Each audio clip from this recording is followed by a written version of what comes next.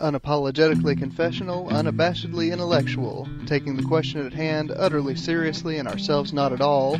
This is the Christian Humanist Podcast, your online, somewhat informed conversation about literature, theology, philosophy, and other things that human beings do well. Your hosts are Michael Farmer, David Grubbs, and Nathan Gilmour. For weak and for strong, for every intention that ever went wrong. Hello and welcome to the Christian Humanist Podcast. My name is Nathan Gilmour. I'll be moderating today's conversation. I'm broadcasting from lovely Franklin Springs, Georgia in my lovely little office at Emmanuel College. And I'm joined today by Michael Farmer in Tallahassee, Florida. Say hello, Michael. Hello. And by David Grubbs, who is broadcasting from Athens, Georgia. David, do you want to say hey to us? Hello, all. And before we get into our conversation today, which will be about John Calvin, we want to respond to CWC, the radio show. They were kind enough to talk about us a bit last week, and in fact, they referred to us as their partners in podcasting, which is pretty cool, I think. They also said we were smarter than them, which I think some of them figures may be inaccurate. Well, that's all right. I mean, you, Michael, have occasionally referred to me as the smartest person you know, to which I always reply, you need to meet more people. That's a common refrain around our house, that you're the smartest person we know. Oh, all right. Well, I still insist you need to go meet some more people, Michael.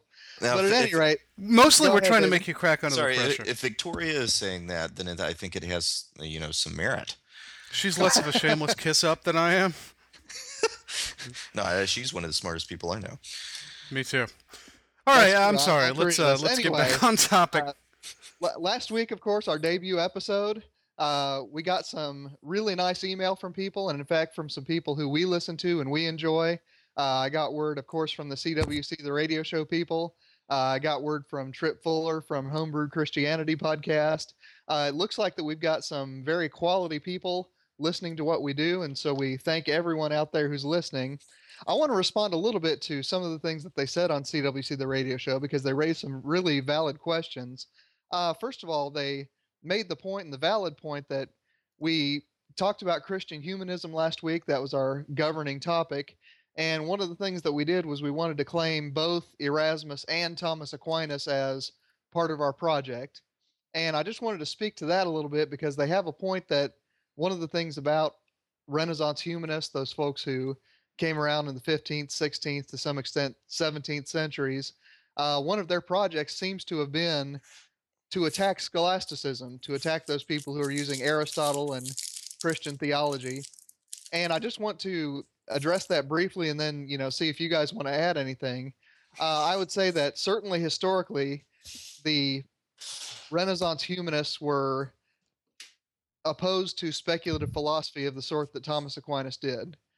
They were more interested in reconstructing ancient texts, gleaning wisdom from the sources themselves, going back to the source, ad fontes, and they weren't all that interested in adding commentary. I think, though, that, especially in the 19th century, as you get on to folks like G.W.F. Hegel, Karl Marx, you really get a revival of that speculative philosophical tradition, a real concern with the nature of being. And I think that as Christians pick up that project, especially with folks like the existentialists, like the folks that Michael concentrates on, I think that there is enough continuity there that we can claim both Christian philosophers and Christian scholars of antiquity. I mean, what do you guys think? Is the category Christian humanism broad enough to invite all of those people in without everyone killing each other? I think it's broad enough. I don't know if there's a need to create a category where they're not going to kill each other. Certainly, there should be room for debate and even argument in this schema. And I think last week we defined Christian humanism pretty broadly, which is to say we defined it as a Christian who sees value in the humanities, which I think certainly applies to all of those people.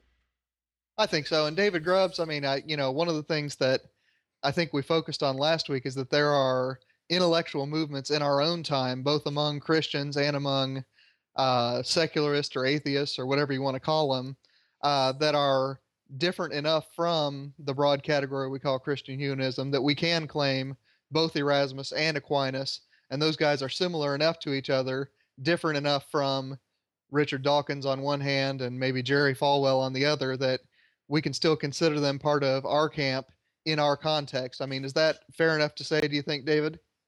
Well, yeah. I think that the distinction, the finer distinctions between intellectual movements within Christendom, the differences between those aren't as stark when you put them up against intellectual movements that are not only within Christendom but are against it. So some of those distinctions that seem very important between the scholastics and Renaissance humanists like Erasmus don't look as stark when you put them up against a Christopher Hitchens. One little comment that I did want to make is, while the Renaissance humanists seemed to undertook the project of recovering the classical past, what you see in Aquinas and scholastics like him is an attempt to do what the thinkers in the past were doing, to engage in the kind of thought that Aristotle uh, you know saw as the way to investigate a subject. Right. And what So David's articulating much more nicely than I did is, what I meant by speculative philosophy, actually advancing the project rather than simply conserving what had gone before. Go ahead, David. I'm sorry, I didn't mean to cut you off there. right, so it's not exactly that Erasmus disagreed with the classical the classical thinkers that Aquinas was using as models for his thought. um both Aquinas and Erasmus would have agreed on a respect for those classical thinkers. Erasmus just thought that maybe Aquinas had gone a little too far in his attempts to emulate them. But I think Aquinas would definitely disagree. He would have seen himself as working with and extending their tradition and Christianizing the classical tradition as well, which maybe that was something that the Renaissance humanists were complaining about as well. All right. Well, thank you, David. And the other question that I wanted to address for just a moment that CWC raised, as we said, we're big CWC, the radio show fans here at the Christian Humanist. One of the questions they asked is, what is that relationship between reason and faith? And my short answer to that is listen to about the next 25 episodes we do, and we might start approaching an answer to that. Do you guys want to attempt to encapsulate that question in a brief answer, or No, I can do we not. move on to Johnny Calvin? I do not want to do that. No. All right, fair enough. We'll spend the rest of our lives trying to figure out how that works. Yeah, we'll sum it up in 45 seconds, and it's taken 2,000 years of Christianity to get to us. So, And by the way, all you Christian colleges out there who are listening, you need to hire David Grubbs, Michial and Victoria Farmer. They will help you advance that project of relating faith to reason. Is that good, guys? Is that a good career plug for you? I may have to go back and delete that. All right, David. David, At least, Katie at Grubbs, least my wait a minute. part. Maybe we'll just leave David in. All right, fair enough. All right, on to today's topic. One of the things that we talked about when we were shooting around emails talking about the shape of today's show is that we didn't want this to become a polemical show. One of the things that I told David and Michael is that I have not read so much a paragraph of Jacob Arminius, so I am not going to claim to be the Arminian in this discussion because I don't know enough about him. And as we continued the discussion, we came to realize that all three of us have a deep and abiding respect for John Calvin, born in modern day France, of course, spent the most famous part of his career in the city of Geneva. All three of us have a complex and a conflicted relationship with his texts and with his legacy. And we wanted to spend today not attacking Calvin and not defending Calvin, but rather articulating what sort of role John Calvin has played in our intellectual lives and trying to expand that a bit and saying, what sorts of things can we see John Calvin doing in the larger framework of Christianity 500 years after his birth. Of course, this year, 2009, is his 500th birthday. John Calvin born in 1509. And a lot of people are doing a lot of books, a lot of blogs, a lot of podcasts, a lot of articles about John Calvin this year. We're just going to add one more today. And I want to start out just talking a little bit about our personal experiences with Mr. Calvin. And David Grubbs, I'm going to go to you first. I mean, what was your first encounter with Calvin? What kinds of experiences have you had with Calvin since then? What's changed about the way you look at Mr. Calvin? Sure. I was born into the Southern Baptist Church. Um, the Southern Baptist Church has a fairly broad creed, I think, compared to some other denominations. I know I know Southern Baptist pastors who are pretty daggum reformed. They track along with Calvin up until he gets to the point of baptizing the babies. Um, but by and large, the Southern Baptist is dominated by uh, uh, a kind of populist Arminianism, one that doesn't necessarily delve back into the older Arminian traditions, but what is, I guess, more characterized by a knee-jerk rejection of Calvinism. And that was my first encounter in sermons. Calvinism was this hateful or snobbish and definitely anti-evangelistic uh, kind of aberration. Um, it was mean and it was hateful, and of course we reject it. And if you're ever confronted by a Calvinist, all you have to do is pull out John 3:16 and point to the whosoever, and he'll be like a cross to a vampire. Um, what changed my view was years later. I went to Bible college, Southeastern Bible College, and I took a theology course that laid out the historical views um, on the different realms of theology. And interestingly enough, the shift of my thinking began in the area of sanctification, not of conversion itself. All right, explain those terms real fast, then you can go on.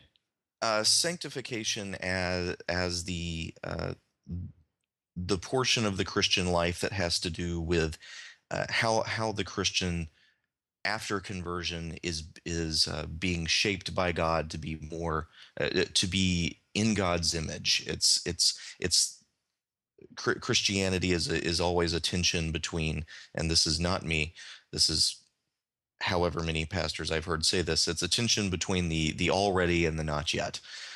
Um, and sanctification is that working out of what is not yet real about you, but is becoming real about you in the Christian life as you are gradually being shaped, and then ultimately, uh, in your personal eschaton or the global eschaton, uh, the that God's end for us will be realized. But in the meantime, we're in process. Um, let's see. Back to this theology class. Um,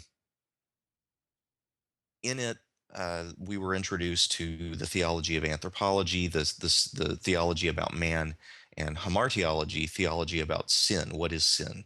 What role does it play in our life? And when the position found in Calvinism of total depravity was presented, um, I thought that it didn't just match the verses that I read, but it matched my experience. Um, I'd been raised in a subset of fundamentalism that tended to be really legalistic. They tended to focus on the disciplines of being holy, and I'd tried all of those disciplines and they hadn't worked. I'd tried the methods. Um, and so when I was introduced to the notion of total depravity, and the bondage of the will that comes along with that, little nod to Luther, it was actually kind of freeing, because it was, if you can imagine Sisyphus pushing the boulder up the hill, except every time he genuinely thinks that this time he's going to be able to pull it off, and then somebody walks up and informs him, you realize that this is impossible, right? You're never going to do it. And that was what total depravity was for me.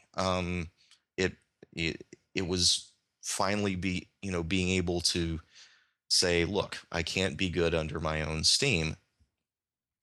Fortunately, the class didn't end there, but it kept on going with the presentations of not only the T but the U, the I, and the L and the I and the P as well. And they seem to present the solution for what total depravity had presented in my life. All right. So But let me stop you there, because you've just dropped about 13 terms we're going to spend the rest of the podcast defining and talking about. Okay. But I want to kick it over to Michael Farmer for a moment. Michael, when was your first experience with Calvin? What did you make of him, and what's changed since then? Well, like David, I grew up in a Southern Baptist church, and like David, my church wasn't particularly affiliated with Calvinism. But I remember my youth group was on a mission trip one summer, and I was feeling depressed and fatalistic, so I declared myself a Calvinist without knowing really anything about it. I said, it doesn't matter what I do, it's all predestined, etc., etc., etc. Really a great big pity party. And I got called on the carpet for it. And I didn't get called on the carpet because I was a quote-unquote Calvinist, but because I didn't understand the doctrine at all, and I was completely misrepresenting it. I remember the music minister who led our mission trips told me that he would sit down and explain. This was a pretty severe tone of voice. He'd sit down and explain to me the doctrine I think I know so well. Wow. Yep. So I kind of gave it up at that point, but then I went to Christian college, Tacoma Falls College, which is a Christian and Missionary Alliance school. And if you don't know the Christian and Missionary Alliance, they are pretty heavily, I believe, affiliated with the Assembly of God. So not what you would associate with Calvinism, but for whatever reason, the school was virtually controlled by Calvinist Bible professors. So there were a lot of Calvinist students, and this was pretty much the heavy debate around campus. Well, I never really thought much about it until I started dating this girl who told me at the end of the relationship that God meant for us not to be together. Oh, I love that line. I do too. It was, it's pretty insulting, but looking back, and I'm now more or less a Calvinist, she was right. That's what it was. I believe I was meant to meet and marry my wife, and so this relationship really wasn't meant to be. But it's really not a very nice thing to tell anybody. It kind of takes the takes your own responsibility out of the. I was going to say, theology aside, I think we can make it the official position of the Christian Humanist podcast that line doesn't carry any water. That's true. I'll go along with that. Yeah, even as a Calvinist, how would you know? Because it didn't happen, right? I think we can make our first ex cathedra pronouncement here that line doesn't go. The Pope of the Christian Humanist podcast has spoken. Although I'm wearing the crown on Skype. So yes, that's true. You're the Pope and I'm the King. We'll figure out what David is later. Yeah, indeed. Anyway, the most influential thing I heard at TFC in terms of Calvinism, I was in I think it was a 17th century literature class taught by the head of the English department, Don Williams, who is about a 12-point Calvinist. And we were debating predestination for, I guess the 17th century was just full of Puritans. So I trotted out this old argument. Just because God knows what's going to happen doesn't mean he makes it happen. You've both heard this, I'm sure. Oh, certainly. Well, Williams looks right at me. Go ahead. Williams looks right at me and says, until you take it back to the moment of creation. In other words, if God knows everything that's going to happen, he knew that when he created the universe, and he knew that everything would happen the way it happens. Thus, he de facto makes it happen because he chooses to create a universe in which he knows all these things will happen. It's kind of a complicated argument, but it makes sense to me, and I've never found a way to make it not make sense. So I don't see any way around predestination except maybe something like open theism. Right. Well, as you can see, listeners, or as you can hear, I guess, since we're on a podcast, you ask someone a personal question about Calvin, and pretty quickly you get into intellectual debates.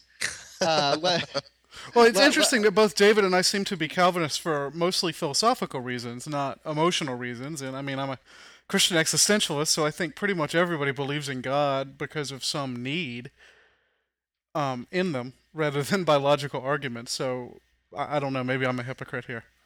Oh, no, no, no. I think that works. Well, I mean, that brings us to, I mean, our next topic. I mean, would you guys both call yourselves Calvinists in some sense? And we'll go to Michael Farmer first. I should call out who's going to talk next. I would. I would. I haven't read all of Calvin. I've read the first three books of the Institutes. My church in Athens had a small group that was going through the entire thing, but I got behind when I was writing papers at the end of last semester, and I just never caught up, so I had to give it up. So I may have missed something in the last half of that book that's gonna completely turn me off to Calvinism, but I don't think so. All right, and David Grubbs, I mean, to what extent and in what ways would you say you are or are not a Calvinist? I would say that I was a Calvinist to the degree that would have been meaningful in the church that, you know, Calvinism was preached against.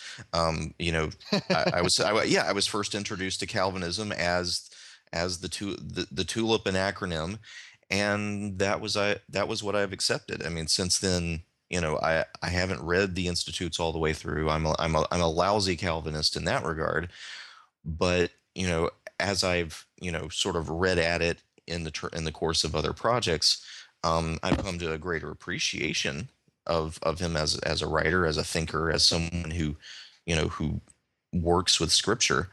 But you know, I guess if I was to describe my Calvinism, it would be in that sense that people always say, well, that's not really Calvinism. Okay. Nice. Yeah, you know, but to me that it is. So You think yeah. you've got it bad, David? I went to a PCUSA church. The other denominations don't even consider us reformed. Yeah. And by the way, just to clarify, Michael, go ahead and say for a minute what that adjective reformed means in terms of Calvin. Oh, I really am not quite sure, except that there's a list somewhere, and I don't know who put it out or who decided, but there's a list of Reformed denominations, Oh, and is there really? I never knew that. yeah, so the PCUSA is not considered Reformed according to this list. My PCUSA church was, for the most part, very conservative, not like some of the ones I visited down here in Tallahassee. But yeah, so I mean, technically, since my membership is still at PCUSA, I'm a Calvinist who's not reformed. Okay. All right. Well, let me take a swing at the biography question. Then we'll all three of us launch into some more substance type questions. I actually encountered Calvin before I converted to Christianity. I thought that it was a monstrous doctrine. Uh, and actually after I converted, I continued thinking so. You know, the term that Michael referred to earlier, open theism, this belief that the structure of reality, the way that God created the universe, is itself an open structure rather than rather than a closed structure, and we'll get into that a little bit later when we talk about substantive questions of predestination. That tends to be philosophically what's most compelling to me. I tend not to be a Calvinist or a Boethian. I don't call myself either of those. Uh, which we'll talk a little bit later about those questions, as I said. But one of the things about Calvin in my own life is because my own scholarly interests and my own research projects have tended towards 16th and 17th century literary texts. I've actually done a fair bit of scholarly work with Calvin. I've written papers using his commentaries on Genesis. I've dipped into all sorts of parts of the Institutes of the Christian Religion. I've written about his relationships with, among other people, John Milton, George Herbert, William Shakespeare, Christopher Marlowe. So I have, I don't want to attribute any cause and effect thing to this, but, I have made myself really quite familiar with the text of Calvin over the years, but still remain unconvinced that that's a theology that I want to claim as something governing my own intellectual life. So tell you what, let's go ahead and get on to some of the substance of this. First of all, this is the Christian Humanist podcast, and one of the things we're very interested in is how do we bring in learning from traditions other than confessing Christians. And one of the places where Calvin is just utterly fascinating is his complex relationship to extra biblical learning. As we mentioned briefly last time when we were talking about Calvin, in the Institutes themselves, Calvin quotes freely from Homer, from Cicero, from Seneca. He's obviously extremely well versed in classical texts, and yet, as we know from the history of Calvin's Geneva, we have an almost total elimination of sacred song. We have a reversion to almost entirely psalms being sung in worship. We have an almost total purgation of images from the churches. So visual artwork ceases to become part of congregational life in that context. David Grubbs, I mean, can you speak just a moment to this sort of tension between, I mean, the textual appropriation, but then in other ways, the utter purgation of, classical learning? I think the place to begin is to look at what the genre of the institutes is. Um, I think generically it's an apology, like the City of God. It was written to Francis I when the Protestants in France were being persecuted for their dissent from Roman Catholic doctrine, and the king was not a fan of the Protestants at that time. So, there's a letter at the beginning of the Institutes dedicating it to Francis I, but also explaining to him that uh, here is an explanation of what we Protestants believe, in order to persuade him to be tolerant.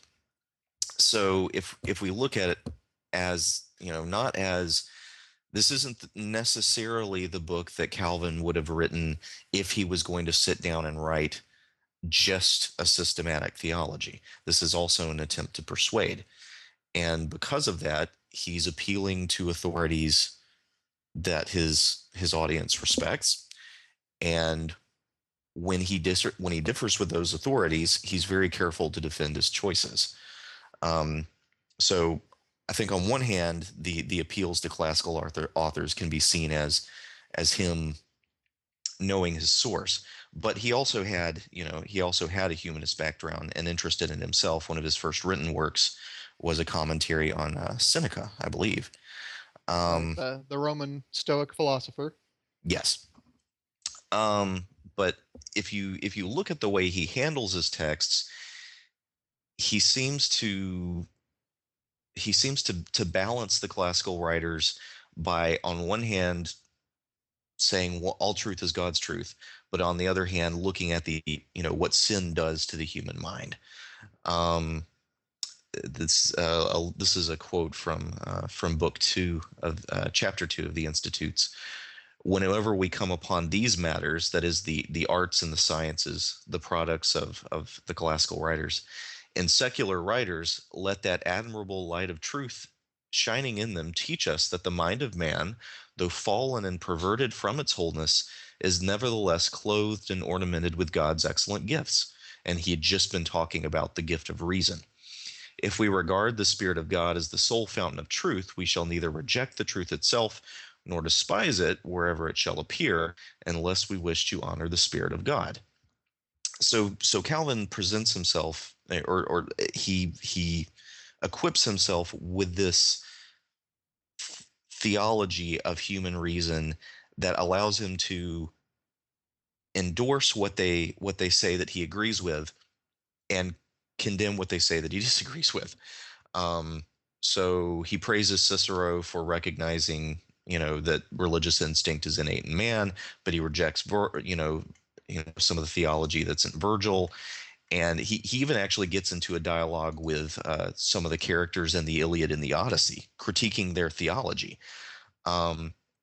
So I don't think he doesn't completely condemn the classical writers. He's not Tertullian, but on the other hand, he doesn't feel compelled to synthesize Christianity with them. He doesn't see them as some kind of separate authority.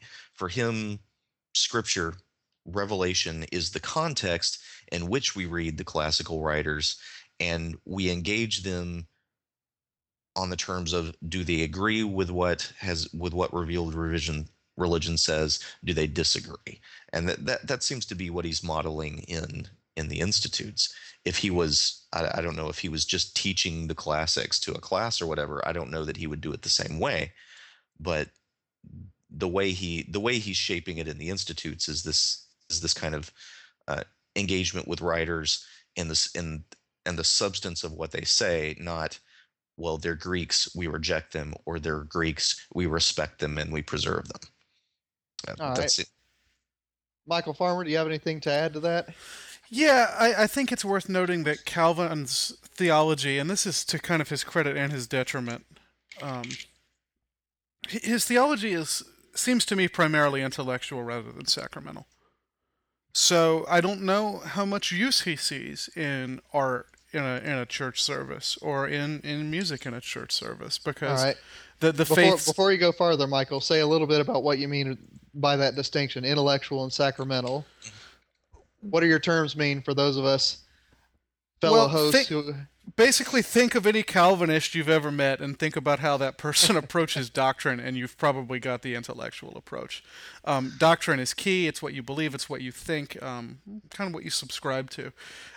Sacramental is more kinesthetic, if that's the right word for it.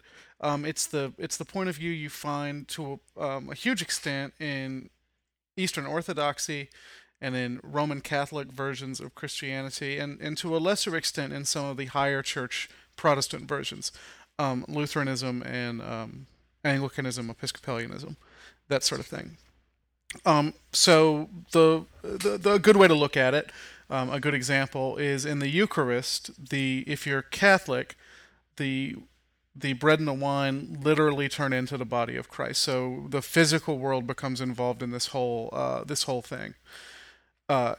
In Calvinism and in most forms of Christianity, kind of below it in terms of liturgy and structure, the Baptist, Pentecostal, that kind of thing, it's just a symbol.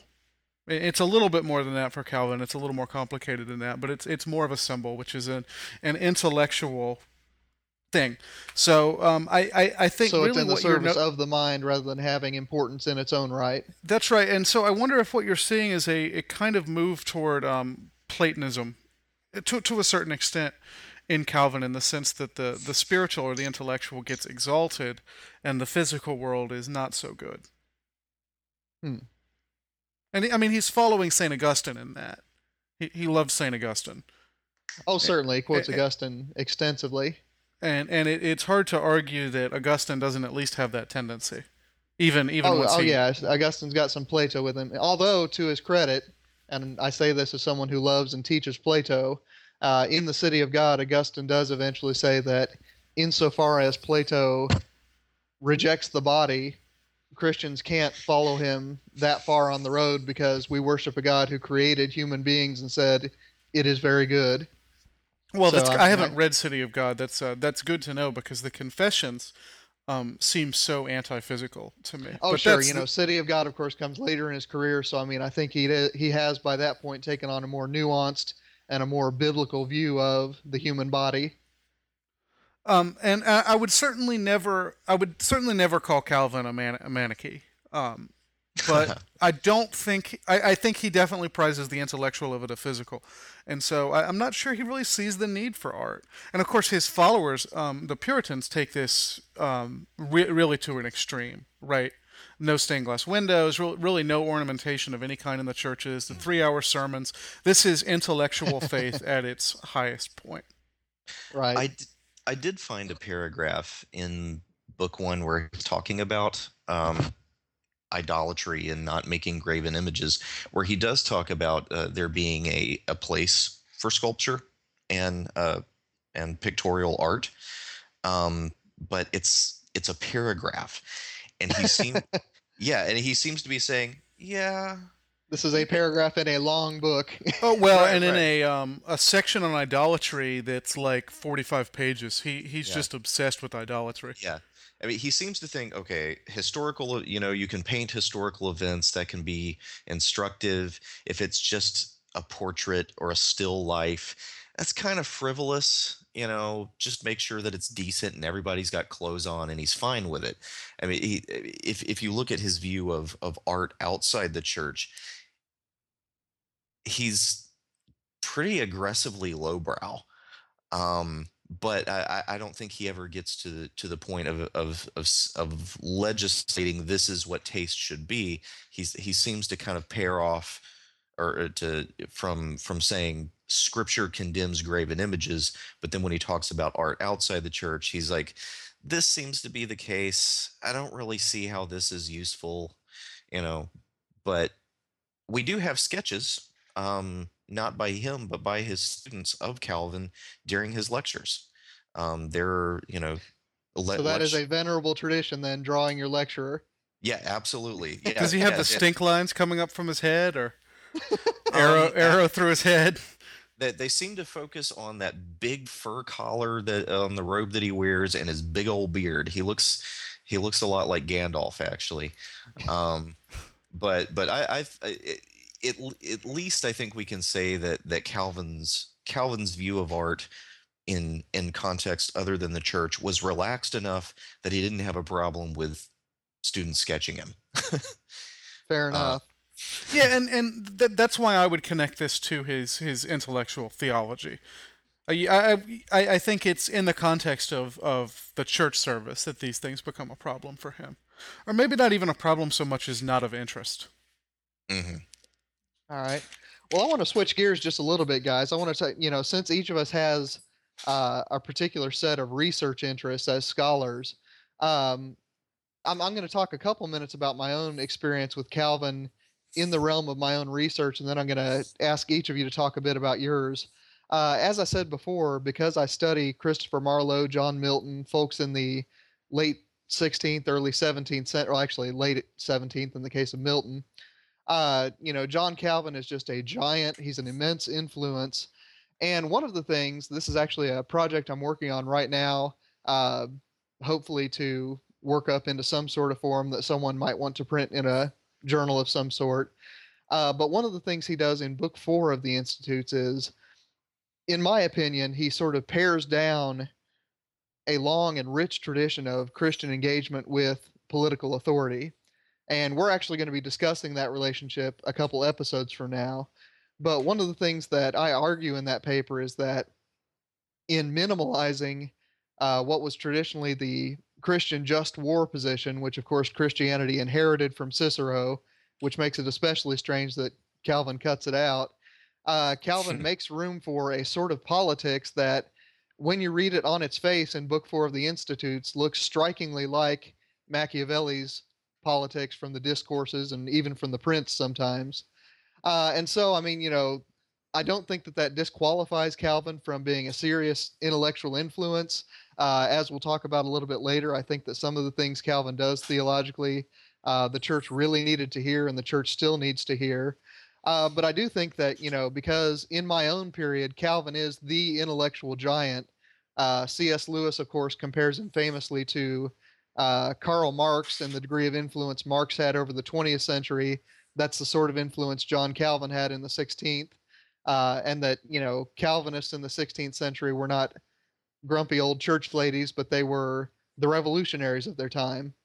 But because he is the intellectual giant of my period, you really can't do Marlowe studies without talking about Calvin. You really can't talk about John Milton without talking Calvin.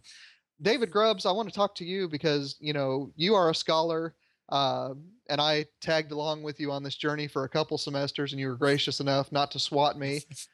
We read some Anglo-Saxon texts together. Obviously, in a historical sense, there is no point of contact between Beowulf and John Calvin. I want to ask you, though, David Grubbs, I mean, is there any way in which the study of Calvin opens things up to you in those texts, helps you see certain things in the way that Anglo-Saxon Christianity, Anglo-Saxon literature operates, that you wouldn't be able to see if you weren't exposed to Calvin the way you have been? I would almost say that it's not so much that we can appropriate Calvin to look back at Old English, as that sometimes it's hard to even see around him. Um, Ah, okay. the difficulty is that uh, Calvin, because he sits in your period, okay, he sits in the Renaissance, but that's Sure. also the beginning of English interest in the the Old English past. Um, one of the most I think interesting examples of this is when the Anglo-Saxon uh, priest, maybe he was a bishop. We're not real settled on who exactly he was. He was a homilist named Alfred, and he was often cited by English reformers as an Anglo-Saxon predecessor because he rejected the Immaculate Conception of Mary. He seems to have rejected the literal transubstantiation in the Eucharist, and so in some ways uh, anticipated uh, the Reformed positions in England that were being shaped a lot by what Calvin thought. So you know in the first scholarly studies of Anglo-Saxon literature, one of the earliest uses was to see how does this fit with Reformed theology. Ah, okay. Now, and the reason I ask you this, David, I should have set this up when I asked the question, but I know that certain people, among them our good friend Matt Lewis, uh, just absolutely detest the use of modern philosophers like Karl Marx, like feminist philosophy.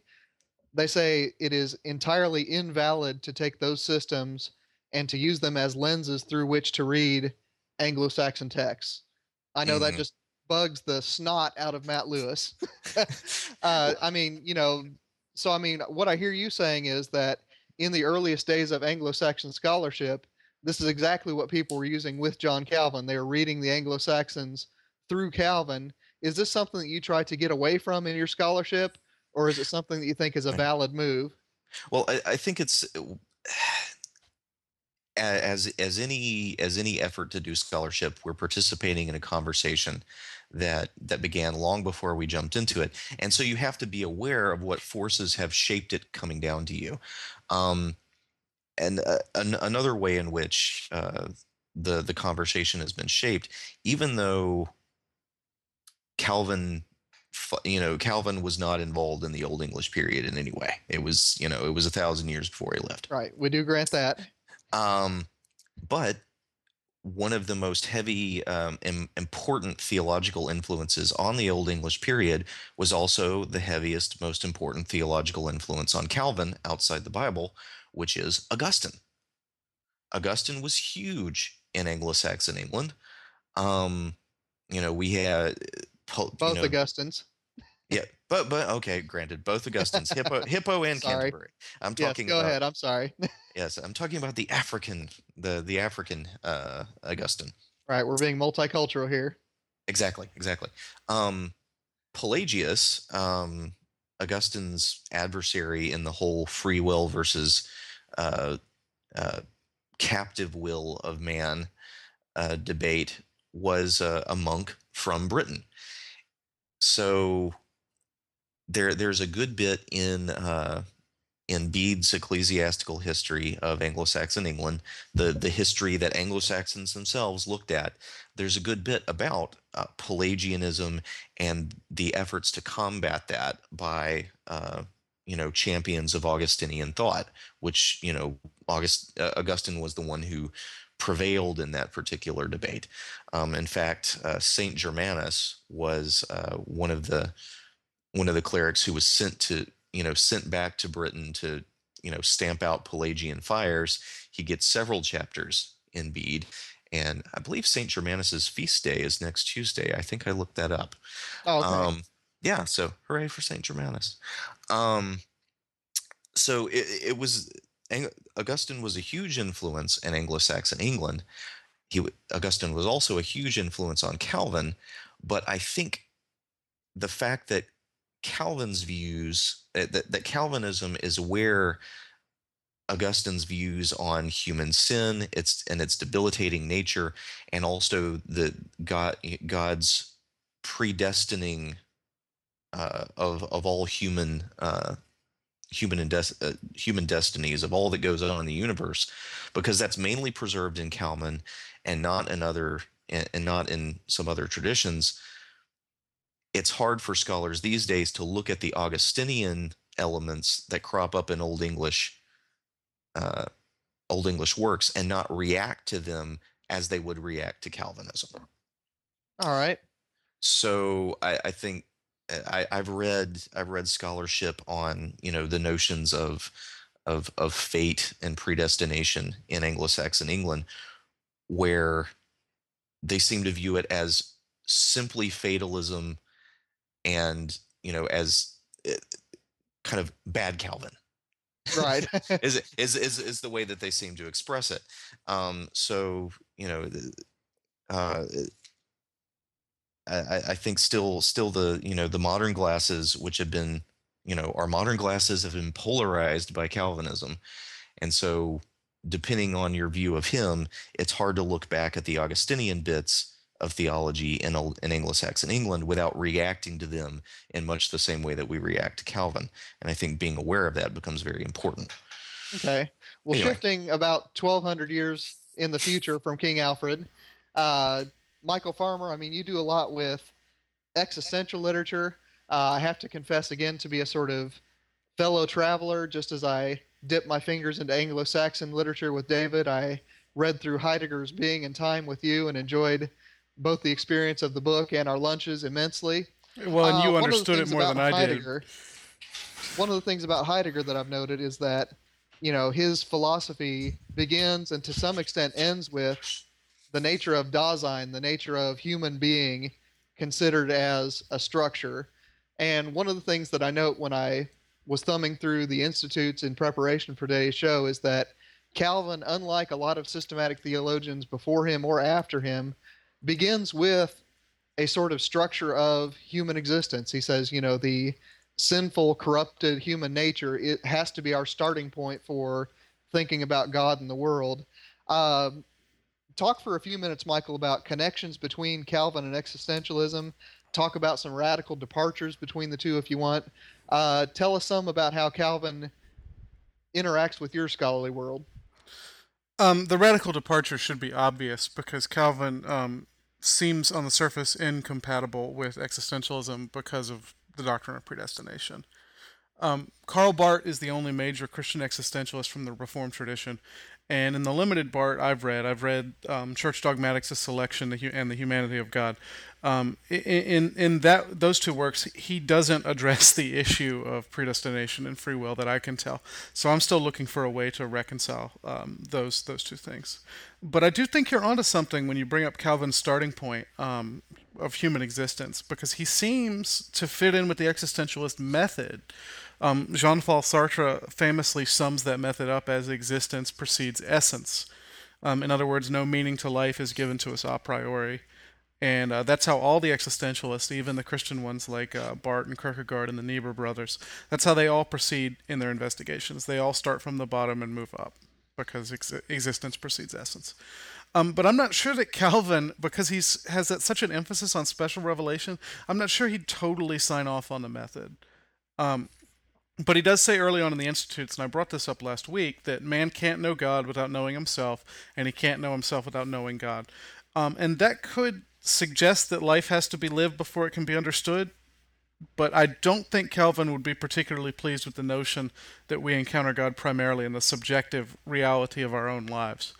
Sure, but when I hear that pair of sentences, though, Michael, I mean, I think of Heidegger's insistence that Dasein always exists in the world, and, when Calvin sets up that dialectic between self and God, I mean, that seems, at the very least, analogous to what Heidegger's doing with Dasein and world. I mean, what do you think of that? That's right. It's an insistence that man has to be defined by not man or not individual.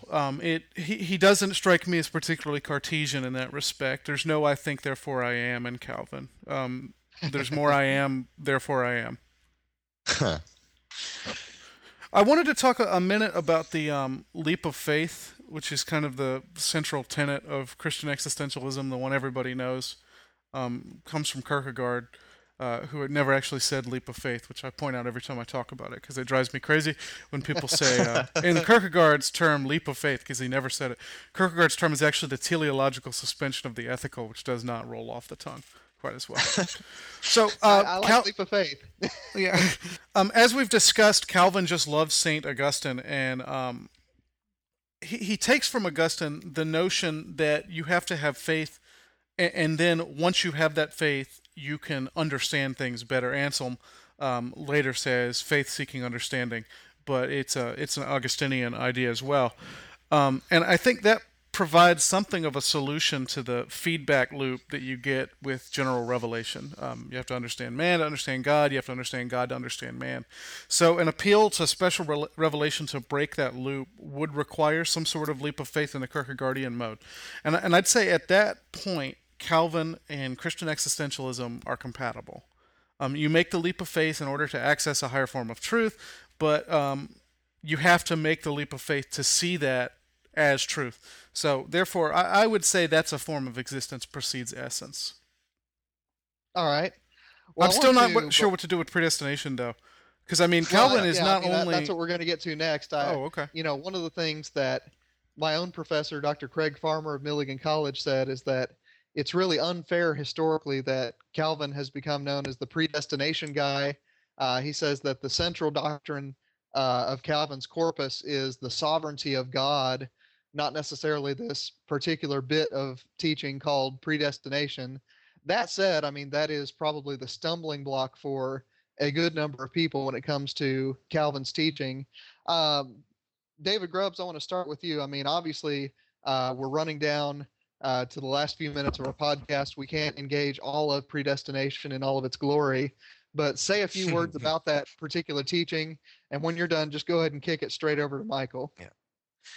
I don't want to get into, defense or offense, but I do think, you point out the unfairness of Calvin being associated with it. I mean, he didn't write only about predestination. He wasn't the first one to defend the idea, but as in any other kind of controversy, the point of contention becomes huge because that's what the argument's about. Battlefields become landmarks not because they're interesting topography, but because that's where the fight was.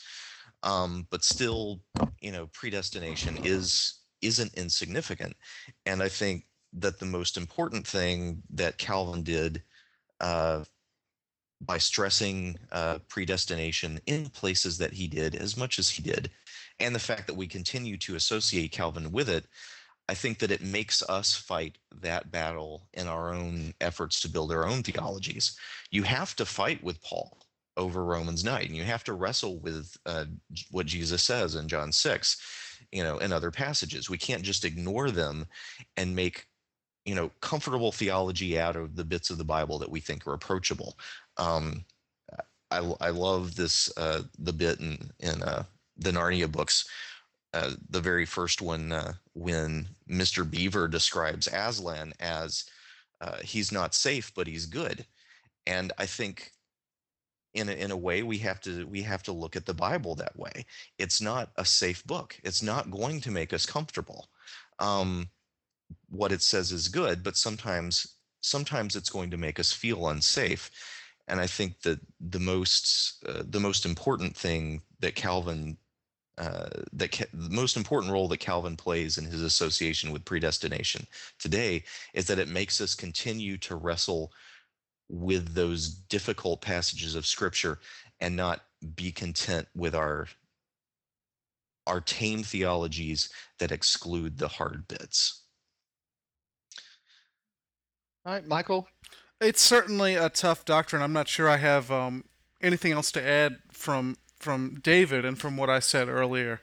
But I totally get why it's a stumbling block for people, because it can go one of two ways. It can predestination can either make you not worry because there's nothing you can do to earn salvation. There's no move you can make.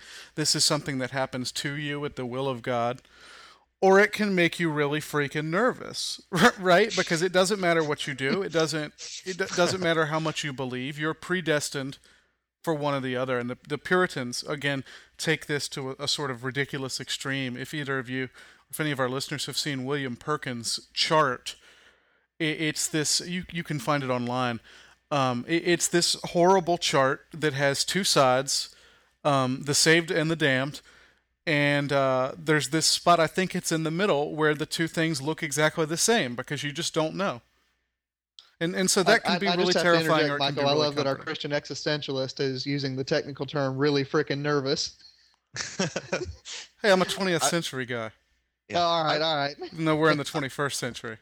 I love that he used the word horrible because that's the same word that Calvin uses in Book 4 to describe the notion of a double predestination, that the damned are also foreordained to damnation. He still says it's true, but he says that it's a horrible idea. And I think sometimes we get the idea that Calvin's like a Snidely Whiplash, kind of, twirling his mustache while he, casually damns people. But he Would that was make also uncomfortable with it. would that make Arminius Dudley Do Right? It might. Again, I've not read so much as a paragraph of Jacob Arminius, so I couldn't tell you. Well, I just want to say one thing to this question. I mean, one of the things, and David, I'm going to pick on you. If you want to respond to me, feel free. Sure. It's one of my own pet peeves as a non-Calvinist. Like I said, I don't call myself an Arminian because I don't know Arminius. One of the things about the predestination question is very often the debate comes down to the terms that you just used, that, people who are not Calvinists because we find it uncomfortable or unpleasant or not cuddly. And I think that, one of the things that I would insist on as, someone who tries to be honest intellectually is that I find predestination inadequate to the text of the Bible, not necessarily because it makes me uncomfortable, but because the text seems to militate against it. So in other words, I would be inclined against saying, Calvinists are lazy and that's why they believe in predestination. I don't think that's true. What I do think is that this is a hermeneutical question, a question of interpreting the text. And I mean, David, I'll go ahead and let you respond because I don't want to have the last Yeah. word on this. My site, after all, is hardly the last word. Look for it on Google. But I want to say that, I would rather make this a question of interpreting text rather than psychoanalyzing our interlocutors. Respond, David. Okay. I would exclude you from the It's those other guys. well, from the all right. I'm sorry. Go ahead. Whether this is fair or not, in many conversations that I've had with people who had similar church backgrounds to me, they had never heard a sermon on Romans chapter 9 or John 6. Okay. It had never Okay. been approached in Sunday school. They didn't even know the text was there.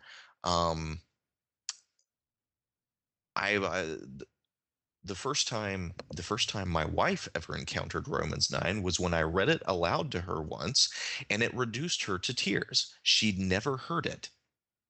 And I would say that you have taken on the text, you have wrestled with the angel and gotten what grace you have.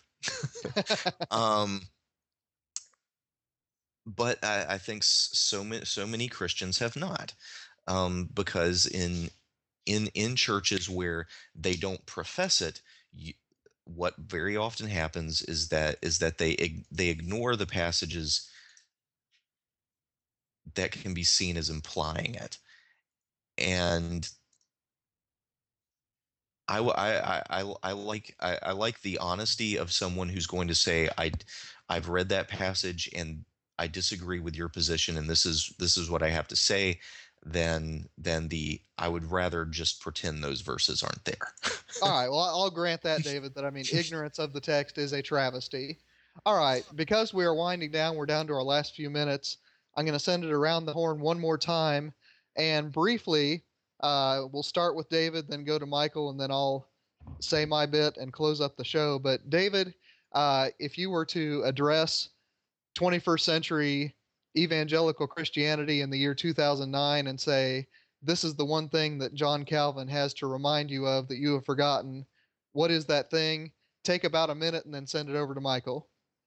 I think the thing that, yeah, just to pick up the note that I've been already playing, um, I think what Calvin has to say to us today is that when we are constructing our Christianities for ourselves, because ultimately everyone, each individual Christian decides what their creed is going to be.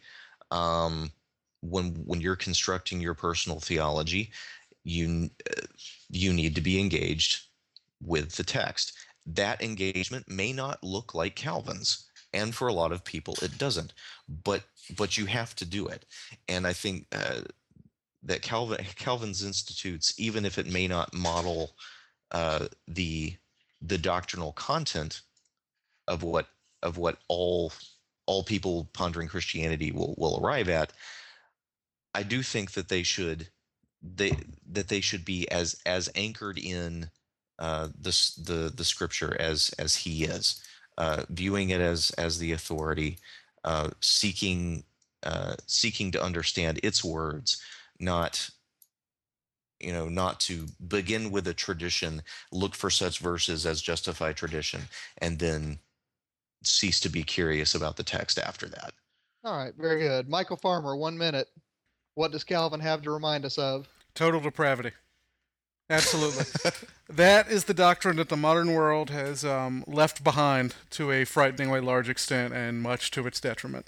If you forget that human beings are utterly depraved in every part of them, all of a sudden you come up with a lot of really bizarre theological and political viewpoints that bear no relation at all to anthropological reality.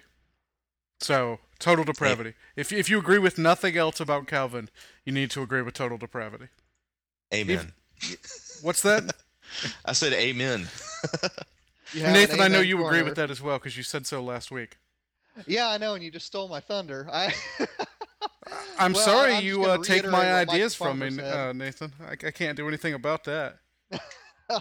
Well, I think that, Calvin's, first of all, I'll take it in a different direction. I think that Calvin's working definition of sin as that which separates us from the divine is a definition of sin that really needs to be central to the way that we think about our relationship to the world.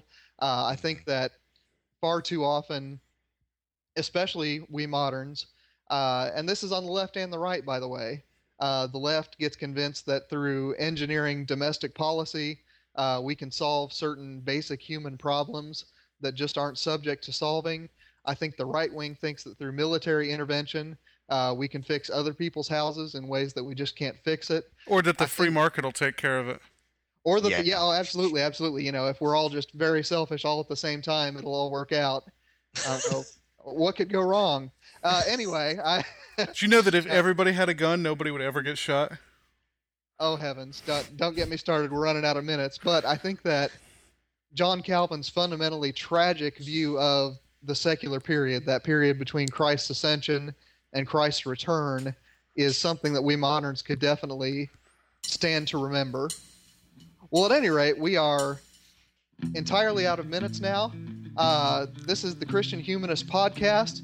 Next week, David Grubbs is going to be our moderator, and our topic, David, correct me if I'm wrong, is going to be the patristics, the church fathers, and modern evangelicals' relationships to them. Is that right?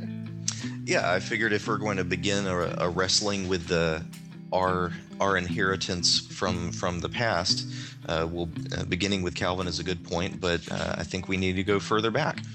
So we'll wrestle a bit further. All right. Well, next week, as I said, David will be our moderator. This week, I have been our moderator. I am Nathan Gilmour. Thank you for listening to the Christian Humanist Podcast today. Thank you, David. Thank you, Michael. If you'd like to email the Christian Humanist Podcast, our email address is thechristianhumanist@gmail.com. And for Michael Farmer and for David Grubbs, this is Nathan Gilmour saying, let your sins be strong, let your faith be stronger.